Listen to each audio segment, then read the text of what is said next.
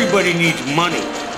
That's why they call it money. The best things in life are free, but you can give them to the birds and bees. I need money. From Fool Global Headquarters, this is Motley Fool Money. Welcome to Motley Fool Money. Thanks for being here. I'm your host, Chris Hill, and I'm joined by Motley Fool senior analysts Seth Jason, James Early, and Ron Gross. Guys, good to see you. Good to see you, Chris. We have got the latest from CBS, Bank of America, AT&T, and more. We'll talk consumer technology with Washington Post columnist Rob Pegoraro. Plus, as always, a look at the stocks on our radar. But we begin overseas. Warren Buffett was in South Korea earlier this week and said that despite recent events, he's not looking at Japan's economic future any differently, and that the events, quote, offer a buying opportunity. Ron Gross, I'll start with you. You agree with him?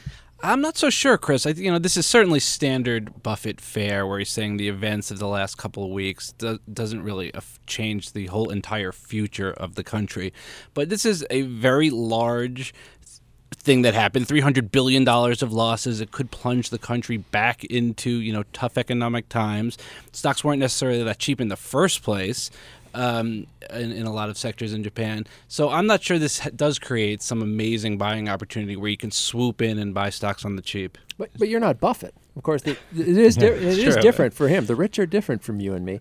Buffett, of course, can buy whole companies. Not that I think that that's all that much easier for him in Japan because of weird nested shareholding and all sorts of other strange stuff that goes on there. And, of course, also remember that Buffett has all this cash, and he's accustomed to being able to lend it out at really great rates. So he may have opportunities in Japan that we would never see. James? Well, so far, Buffett has been more talk than action. He doesn't own much in Japan to begin with, and not that I doubt him. He may start buying, but Japan is not a shareholder-friendly country, and moreover, the nuclear situation is far from resolved. I disagree with Warren Buffett. I don't think you can say this doesn't change the future of the country. It has, and it will continue to. So I think he's premature. Ron? I think an interesting play, maybe down the road, not yet, we have to see how it shakes out, would be Aflac for him, which is obviously in the insurance industry. He loves the model. They do 75 to 80% of their business in Japan, but it's an American company. It could be an interesting play if the stock gets cheap enough. Yeah, and they got rid of what's his name, who made all the jokes after the tsunami. Gilbert Godfrey, right. yeah, which you got to think, did the guy even know who he was working for? Well, and Aflac's CEO came out this week and said that they're conducting a nationwide search for a new voice and that the job pays six figures. Wow. Money. I have a pretty annoying voice. I got to get on this. Give him a call after the show today. Buffett also had some comments on the EU. Obviously, guys, first we had Greece, then Ireland. Now it's Portugal. EU leaders had promised to unveil a solution at a summit when Portugal's prime minister abruptly resigned after his austerity measures were rejected by parliament. How much more bailing out can Germany and these other countries do? Well, the country is sketchy, Chris, when the prime minister just quits. I mean, that's like something out of The Simpsons. But these are the sorts of things that make Portugal. Let me just, speaking of Germany bailing out, let me just say there's a good Wall Street Journal article that shows the percent of people who have working age Europeans who have completed high school, and it's only 28% for Portugal. So they're really, really being carried by Europe. I mean, if this were a company, it would have been bought out and liquidated by now. But France and Germany have to carry them. Seth? Portugal, I love Portugal. I've vacationed in Portugal. I would buy a piece of property in Portugal. He's setting up for a very bad point if he starts out with I love Portugal. If he talks about paella, we're in trouble. No, and when you go to Portugal, anytime over the past few years as I did, you can see what happened, and it's pretty obvious in the city of Porto, for example, up in the north. It's a city built on cliffs made of really hard rock along a river, and they dug out a subway system. I mean, they have all these brand new superhighways. They put in all this wonderful infrastructure, an airport that was virtually empty when we flew in, all sorts of empty exits. They overbuilt, and they did that with money that was cheap after they got into the EU, and now they're paying the price. They're not getting any return on a lot of those investments, and it's hurting them. You're listening to Motley Fool Money. Chris Hill, Seth Jason, James Early, and Ron Gross as we go through some of the big headlines of the week. AT&T is acquiring T-Mobile for $39 billion. If the government approves the deal, AT&T would become the largest mobile company in America. Seth, your thoughts on the deal? I really wonder if the government is going to okay this. And I guess from a shareholder perspective, it looks like an okay deal. This will really help AT&T get another big chunk of the market in the U.S. But from the consumer side, we also think about that here at the Motley Fool. I have to look at this as bad news. The less competition we have, the less innovation we have. People already complain about AT&T's network. I use it myself and find it to be just fine. But I would always love for there to be more competition in order to shake the big companies up, and we're certainly moving in the opposite direction of that here. James? I'll say this, Chris. This is bad news for a couple. For maybe some of the smaller players, they might have to merge, but it's also bad news for all the I'll say cheapskates, but people who are looking for lower price phone plans, because that's what T-Mobile did. So you're not going to see that. I don't think with AT&T. I think those are going to go away, but it's going to save money on advertising, on overhead and things like that. So it's probably a good deal overall. But like Seth, I'm not sure it's going to go through. If it does go through, I think Apple is certainly a beneficiary of the deal, and they could actually be the biggest winner out of everyone. Why is that? Well, I think one of the biggest complaints that comes from Apple is the AT&T network, and how good it works. And Seth has just indicated that he doesn't have an issue with it. I actually use the AT&T network with an Apple as well, and it's quite poor where I live and the coverage where I live. And most of the people that live near me really are just fed up. And when Verizon offered a plan for the iPhone, that was a potential solution, but the functionality there is not so great. So I think if you improve the network and you really can then take hold, and be happy that you have that iPhone, Apple definitely is the beneficiary. And revenue per unit is materially higher at AT&T than it is at T-Mobile. So if you bring those people on and then you push iPhones onto them, it's going to jack up revenues overall. This week in banking, I know, control your excitement. Citigroup announced a 1-for-10 reverse stock split, which is always hilarious, and that it would resume paying a dividend. Meanwhile, the Fed rejected Bank of America's dividend hike. James, let's start with the Citigroup piece first. Your thoughts? Well, I can actually bundle it all together. So remember, guys, the Fed has seen all these guys naked. And to be clear, I'm speaking metaphorically about the companies, not the people. That's not my business. Thank God. So they know stuff that we don't because of these stress tests. And in general, the Fed is the one to be trusted here. What is interesting is that Citigroup's request to initiate a penny per quarter dividend got approved. Bank of America got denied when it tried to pay slightly more than a penny. That's worse than it seems, though, for Bank of America because its stock price is 3 times higher than Citigroup's. So Citigroup's actually paying 3 times as high a dividend yield with that same penny as Bank of America, and Bank of America can't raise any more. So it says a lot. It says better things for Citigroup. I mean, the reverse split is a financially neutral move, but what it's going to do is bring their stock price from $4 to 10 to 1, so 40-something bucks. That is going to make it a lot cheaper for institutional investors who pay by the share to trade their stocks. So there are a lot of institutions that don't trade cheaply priced shares. They will be able to trade Citigroup now. So it actually does have a material impact that's legitimate in a liquidity sense. Yeah, it makes them look a little bit more respectable. Well, it's not look. It's transaction costs. Yeah. But am I the only one surprised by this? I look at the big banks, and to me, Citigroup is sort of the screw-up of the group.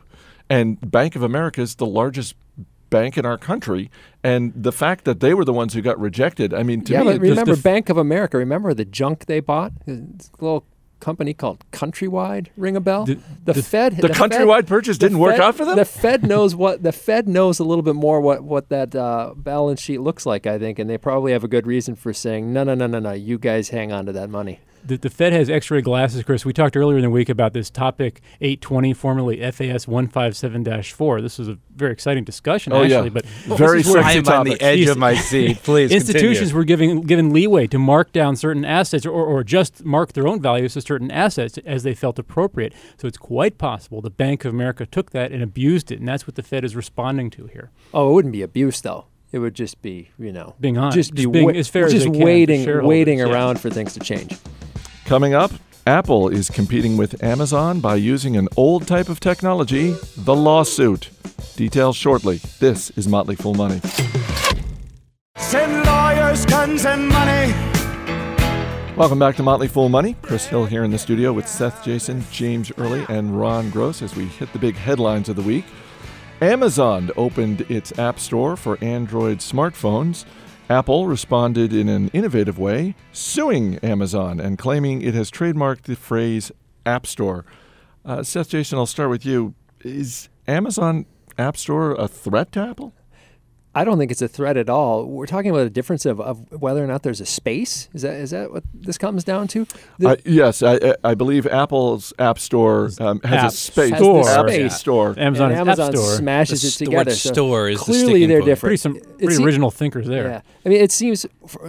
Let's admit, App Store is a really generic term. However, Apple does have a trademark on it, right? And so you have to defend those, otherwise they kind of go away. So in some ways they're forced to do this. On the other hand, it does seem pretty silly. I don't think it's a threat at all because obviously Amazon cannot start selling Apple software for iPhones and iPads. Apple just won't let them do that. So that doesn't really matter. What's interesting is that Amazon has moved into a space that Google has just completely flubbed. Google's App Store is, they're the ones who let those 50 or how many dozen malware bearing applications onto people's phones. They don't vet the programs the way that the Apple App Store or the Windows Phone 7 Marketplace do. And so Amazon is promising to kind of curate a little bit, and that is something that consumers will probably respond to. I think they're just stepping into a vacuum that Google created because Google is kind of either clueless or egotistical and doesn't think that it matters. So just to be clear, Google has an App Store? Well, Google did Android really? Android does have an Android Store. Marketplace, Sure. yeah, but I don't think it does. They did a great job of hiding that Actually, news. 150,000 apps versus Amazon's less than 4,000. So Amazon's going to start slow here. Well, no. That's one of the things that sticks in my craw. I'm getting uptight here. 100-some thousand apps is exactly the problem. Well, they're not all great. That's true. They're not only not all great. How do you find some that are even decent? I mean, people make fun of Windows Phone 7 for only having 8 or 10,000 apps or whatever it is now. It's still way too many. It's impossible to find the stuff you want. I would be much happier if all of these app stores kind of threw out 90% of the crap and there were only a few hundred good programs. Before your craw got all worked up, I was going to add what I do like about the Amazon idea here is it'll recommend apps to you based on your buying history, perhaps recommend something that you'll like or not, that will be useful to you, but then to let you try it out and test it a little bit before you actually purchase it, so you can see if you're buying one of these junk ones that are on the Android store. James? Well, as I said earlier in the week, when I see this title copying, just adding a space, all I can think about is Coming to America, the Eddie Murphy movie where the guy has the McDowell's restaurant with the curved M instead of McDonald's, like obvious copycat. No sesame seeds on the bun. Exactly, no seeds. But at the same time, to Ron's and Seth's points, I think to what degree does this just sort of propel Google? I mean, Amazon is huge. So, I mean, once we're done talking about the title, even if they call it something else, I mean, in a year from now, what sort of bite does this? I shouldn't say. I was going to say bite does this take out of Apple without meaning a pun, but I can't now. Well, and one of the stories that's starting to percolate in the tech blogs is the notion that Amazon may be working on a tablet of their own. So if that is in fact the case, and Amazon is working on a tablet, doesn't that point to even greater things, not just for Google with this Amazon App Store, but for Amazon? I mean, I wish everyone could see me rolling my eyes. We need another tablet is what we need. Yeah, exactly. We're already in a situation where everyone either has to have the Apple or they have to choose from 25 different competing tablets, that some of which may be better than the iPad, but nobody cares about because it is not an iPad. Coming in mid-April, the playbook from thank you for from BlackBerry. Going to go nowhere. Even if it's great, it'll go nowhere. And I don't believe that Amazon has any interest in that. Amazon has stuck with the Kindle, which is sort of a one-use device, and people have been buying it specifically because it only does that one thing, but it does it really well. It reads ebooks. Yeah, and I would hope if Amazon does decide to go the route of the tablet, please do not go up against the iPad because that's a losing battle. Well, that's if the they only want way. to do you not go to the if they want to go something way lower priced, even less functionality, there might be a small niche for it, but they're not going to beat Apple at their own game. Interesting week for Netflix. CBS announced it will stop streaming some of its first-run Showtime programs. Starz followed up by announcing that starting April 1st, it will delay by 90 days the release of their shows to Netflix streaming. Seth, All of that sounds like bad news, and yet shares of Netflix up more than 8% this week. Yeah, and I told you that would happen. You did. I said it doesn't matter. The valuation of Netflix is not an issue at all anymore. The inmates are in charge of the asylum there. Everybody thinks that there's nothing that can go wrong with Netflix.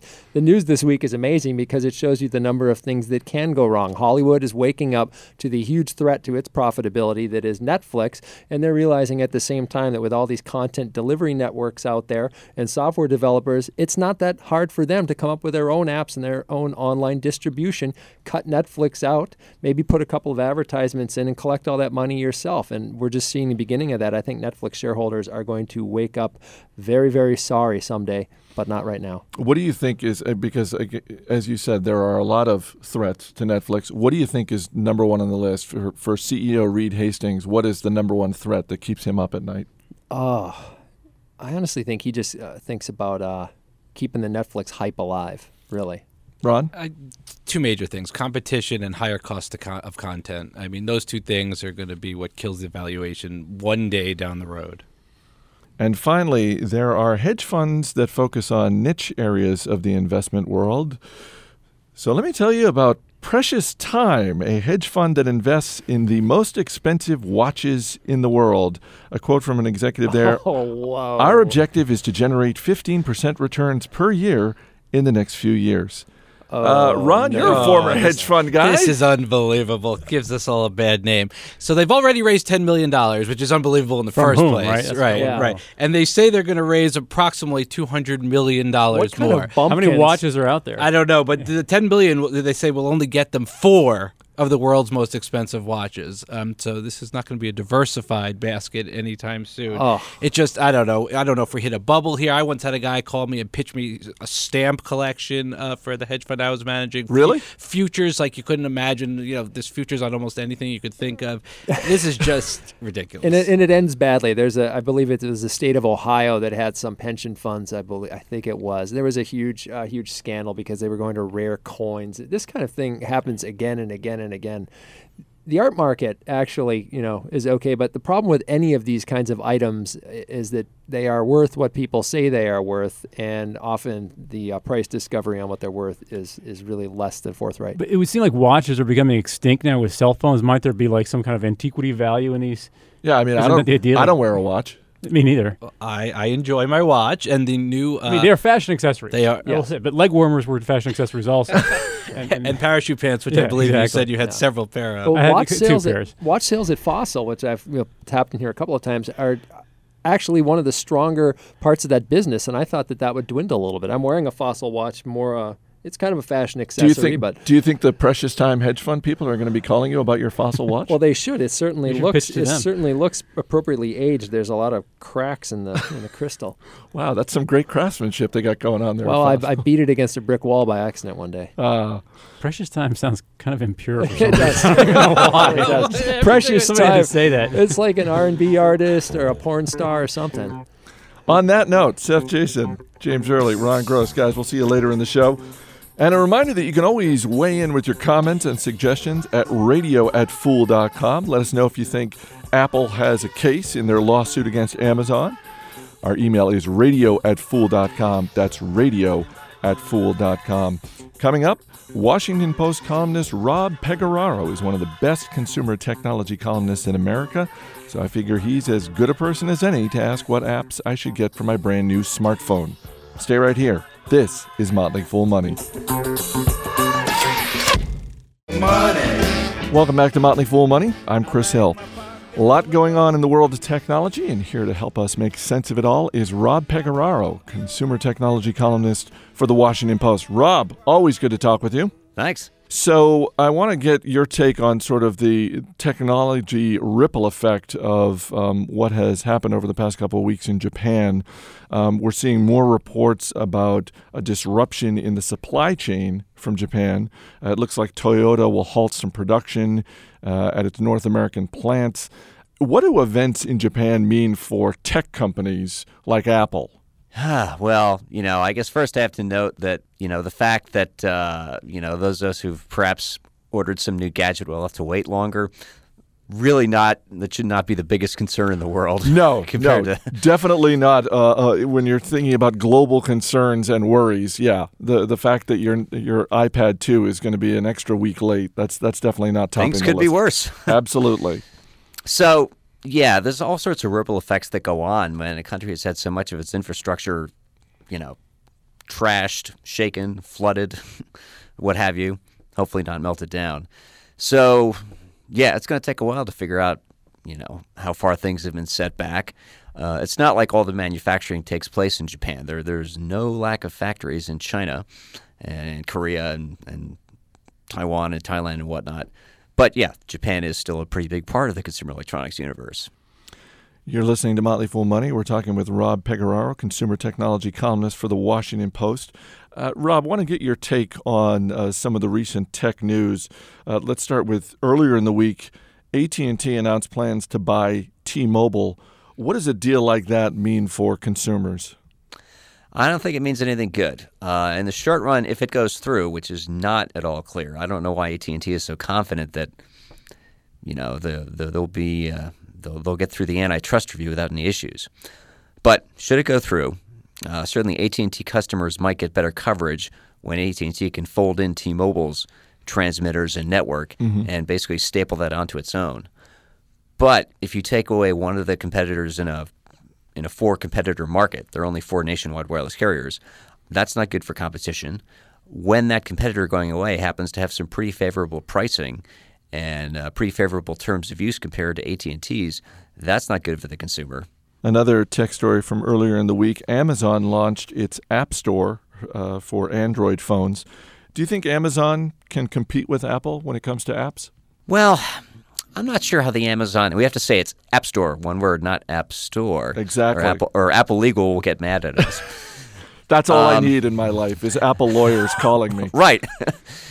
So I don't know. I think what Amazon has done a pretty good job at is trying to sort of gently guide consumers towards making further purchases. Google's Android market doesn't have any sort of referral features that suggest that, hey, because you downloaded these apps and you got rid of these other ones, you might like this one. So that might sort of bring an extra level of marketing polish to Android apps. On the other hand, the process, it's not really a quick or easy thing to add to your phone right now. And on one carrier, AT&T, you can't use the Amazon App Store at all because AT&T, alone among Android carriers, locks out the ability to install applications from anywhere but the Android market. You're listening to Motley Fool Money. We're talking with Rob Pegoraro, consumer technology columnist for the Washington Post. All right, Rob, help me out. I just last night bought a smartphone. It is still in the box. It's my first one. What are 1 or 2 apps that I absolutely should get? I have to ask, is this an Android phone, an iPhone? This is an Palm? iPhone. This is an iPhone. Okay. Let's see. One application I use a lot, and if you happen to be the person who takes notes for work, I think you would as well, Evernote. It's a free program. And also, it's available for Windows, Mac, Android, pretty much every phone platform out there. Bring it up, take notes, hit the save button. They're synced to the cloud. Fire up this program on another computer or phone. It syncs, and all the things you wrote on your iPhone show up there as well. That's really neat. I would get some kind of location-based services application, say maybe Yelp if you want to look up interesting restaurants near where you're at. It uses the phone's GPS to figure out where you're standing in the world and shows you nearby places. Foursquare, if you're into that sort of game mechanics of checking into as many restaurants, bars, shops, offices, whatever, as possible. You know what? I'm married and I have 3 kids, so it's not like I'm spending. I have a lot of free time to go to as many bars and restaurants. So I'll you can also check into daycare centers, playgrounds. There you go. Okay, so Evernote. You had me at free program with that one, so that's good. Right, exactly. I want to spot you up with a couple of different companies because at the Motley Fool, obviously, we're all about studying businesses. I'll give you a company name. You tell me what you think is the biggest question facing these companies in terms of their product line. And let me start with Microsoft. Yeah, okay. Biggest question for them, I think, Windows Phone 7. The company realized a couple of years ago that they had been sitting on the rear for way too long, and Windows Mobile, which certainly looked competitive with the old Palm OS, was not going to cut it against the iPhone or Android. They went back, rewrote from scratch, shipped Windows Phone 7, which is a really good OS. It's very elegant, sleek, completely misnamed since there are no windows on the screen of a Windows Phone 7 phone. But anyways. That's all about branding. Yeah, exactly. The problem is the whole update process for Windows Phone 7 seems to have gone off the tracks already. These phones have not been in the market for more than about 6 months. But the first round of updates for AT&T, they're in testing. For other carriers, they're somewhere out there. If you can't get updates out to customers on time and reliably, that's a problem. And in this case, it's a major update. It's going to add copy and paste, which that's the other problem. That should have been there from the start. Microsoft needs to have, some kind of viable smartphone operating system. And beyond that, if they're ever going to be competitive in tablets, they're not going to do it with a version of Windows.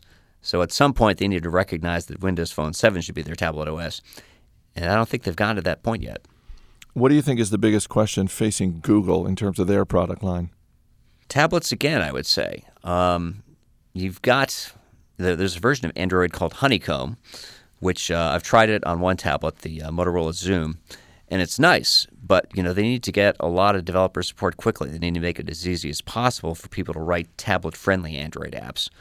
I suspect that will happen. The quality of it is another thing, and of course, part of this picture is out of their control. They can't do much if manufacturers choose to, ship a lot of high-end, uncompetitively priced tablets. They can't do a lot already if wireless phone carriers ship Android phones loaded down with a lot of junk applications that nobody wants, and that make a mess of the Android experience in extreme cases. And they're the leader in a lot of product line categories, but what do you think is the biggest question facing Apple? Facing Apple? How are they going to count all the money they're making? That's going to be a real problem, I think. Now, Apple's biggest question, I suspect, I think the App Store. It's worked very well so far in terms of, people know that they can look for a program on their iPhone and it won't do anything bad to the phone. It may be ugly and badly designed, but it shouldn't trash their data. It shouldn't make the phone crash. But the problem is when Apple has taken on this right and this need to curate the App Store, you start to see increasing political messes where people were demanding that this church that aims to convert gay people back to the straight lifestyle had an app in the App Store, and Apple yanked it after a couple of days. That's not a healthy dynamic overall. I'm sure it's not going to really hurt Apple in the long run. But, can you keep scaling the App Store? That I don't know. You're listening to Motley Fool Money. We're talking with Rob Pegoraro, consumer tech columnist from the Washington Post.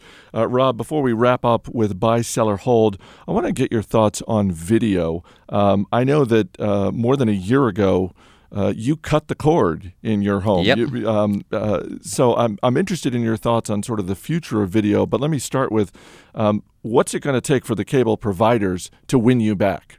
They would have to let me pay for the channels I want. They would have to, give me a much better set-top box experience.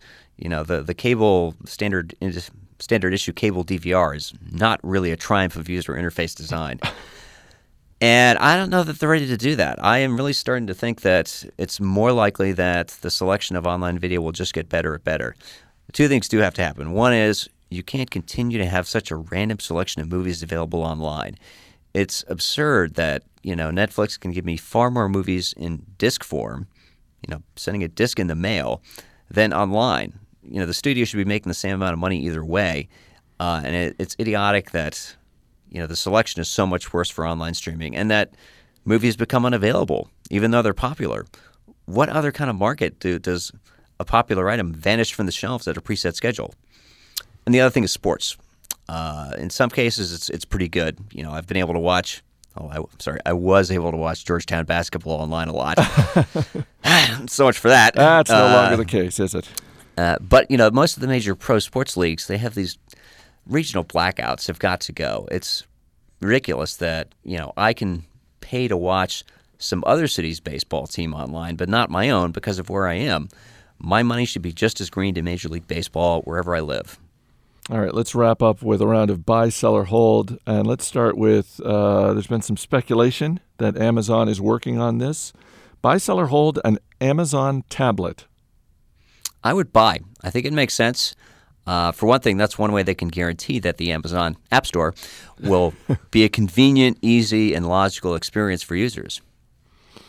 They're facing more and more competition. Buy, sell, or hold the future of Groupon. I would hold. There are a lot of companies in this market. Of course, there's Living Social based in D.C. The Post itself, I should note, we now have two different services offering daily deals along the lines of what Groupon does. So I don't know that Groupon has quite established itself as a brand name that people will ignore all these other companies.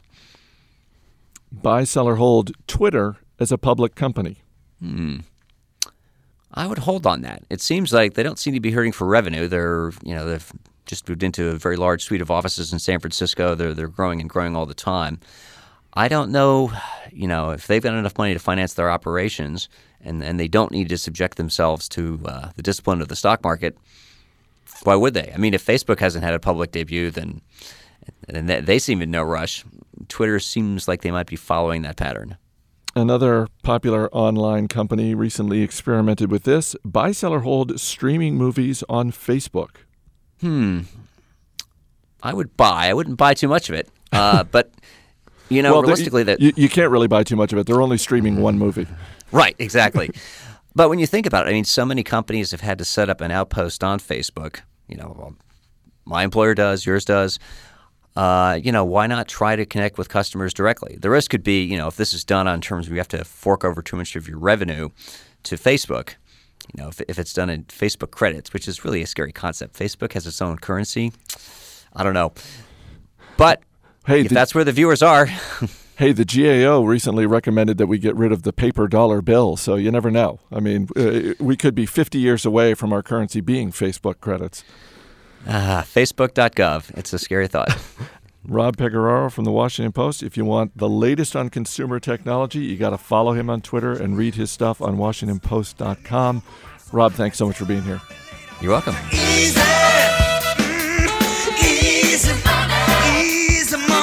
Coming up, a look at GameStop, the video game and entertainment software retailer, and we'll give you a look at the stocks on our radar. This is Motley Fool Money. As always, people on the program may have interest in the stocks they talk about. Don't buy or sell stocks based solely on what you hear. I'm Chris Hill, and back in the studio with me, our trio of senior analysts, Seth Jason, James Early, and Ron Gross. Guys, time to welcome a new station to the Motley Fool family of affiliates, Business Radio 550 in Providence, Rhode Island. Yay! We love Rhode Island. We got Hasbro, we got CVS, some good public companies up in Rhode Island. All right, one story we did not get to earlier in the show was GameStop. GameStop, the video game and entertainment software retailer, reported a 10% rise in fourth quarter profits this week, and shares were up on the news. Ron, I'll be honest, I thought GameStop was the next Blockbuster. I still think they are. What's happening to my prediction? The CEO got all mad, didn't he? Or the founder? I'm going to say a bunch of good. That's right. I'm going to say a bunch of good things, but I really don't want to. Okay. So I echo. So they're doing a decent job. Their rewards program is driving revenue. They're now into the digital, downloadable content area. That's their guidance for the coming quarter is based on really robust sales from that. The Nintendo, the new 3DS game is supposed to be good for them for the coming year. They're buying back stock. They're paying down debt. They're closing stores that are underperforming that shouldn't have been opened in the first place. Doing a good job.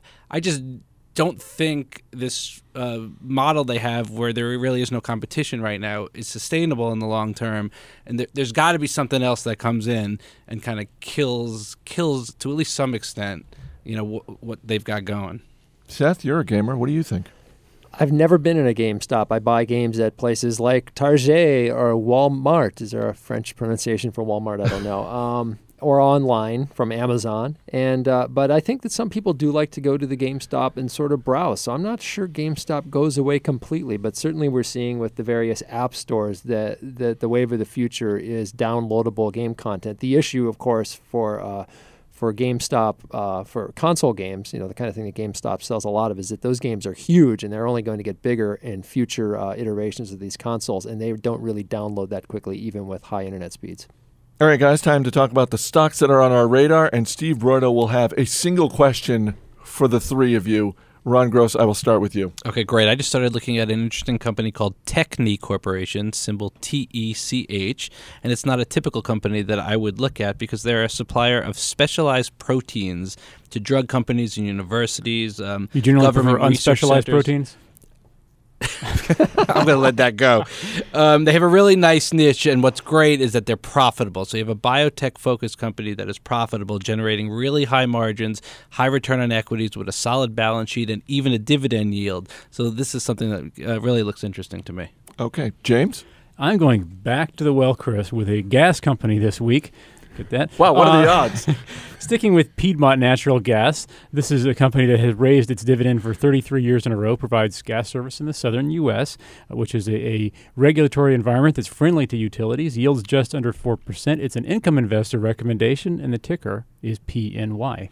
Okay. Seth, Jason, your stock? Back to the grocery stores. I have to thank one of the Hidden Gems members. I believe it's Stillwater 999 or something. Anyway, one of the guys on our boards, who reminded me to look back at Ardennes Group, which is a small grocery company out in California, owns Gelson's Markets and some others. And this is a company that has a long history of nice cash flow profitability and occasionally gets very cheap. And now is one of those times, trading at about a free cash flow yield of about 8%. It tends to pay out the excess cash flow it accumulates over the years with special dividends. And, once in a while, this thing shoots up into the $120, $130, $140 range, then dribbles back. So when it's in the sub-70 range or the sub-80 range, I like to look at it, and I may buy some of this myself. And the ticker symbol? ARDN.A. Steve Broido, one question for the group. My question for the group is, most of these names are ones that I've not heard of. How does a stock go up? I've asked questions like this before in the past, but how can a stock go up in a company that most people may never know about or learn about? Paid pumpers. Yeah, can I say something? That's a great question. You could have the Hope Diamond buried under a company's headquarters, but if nobody ever knows, there will literally be no catalyst to go up. So you need, in general, companies like that I buy, and probably these guys here too, incrementally do better and better over the years, and with those improved earnings, the stock gradually goes up. But it is true that a company can't stay hidden and covered forever. It has to be an unhidden prize or gem at some You don't point. want to buy a value trap. You want to buy a value that in time will get recognized for putting up better earnings and better cash flows year after year. Eventually, an analyst, an investment banker, somebody will come in and take note of that. I was going to say, don't confuse companies you're familiar with companies that the market is familiar with. There are billions and billions of dollars that are sifting through every single one of these companies every day trying to find opportunities to make money. So if you've never heard of it, you can bet that there are tons of people on Wall Street who have. Ron, did you see that a lot when you were running your hedge fund? Did you see sort of a greater sense of these hidden gem, no pun intended, Seth, hidden gem type of companies? Well, I would specifically go seek those out. The smaller, the better. The microcap companies are the ones that are typically not covered by research, by analysts. The investment bankers tend to ignore those companies. And theoretically, because that's the case, that shouldn't persist year after year after year, yet it kind of does.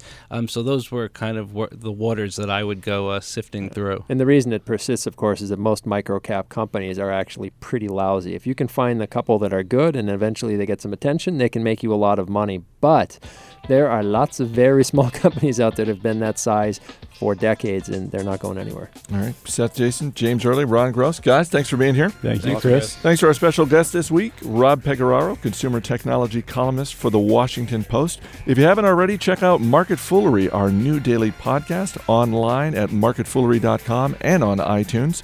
That's it for this edition of Motley Fool of Money. Our engineer is Steve Broido. Our producer is Matt Greer. I'm Chris Hill. Thanks for listening, and we'll see you next week.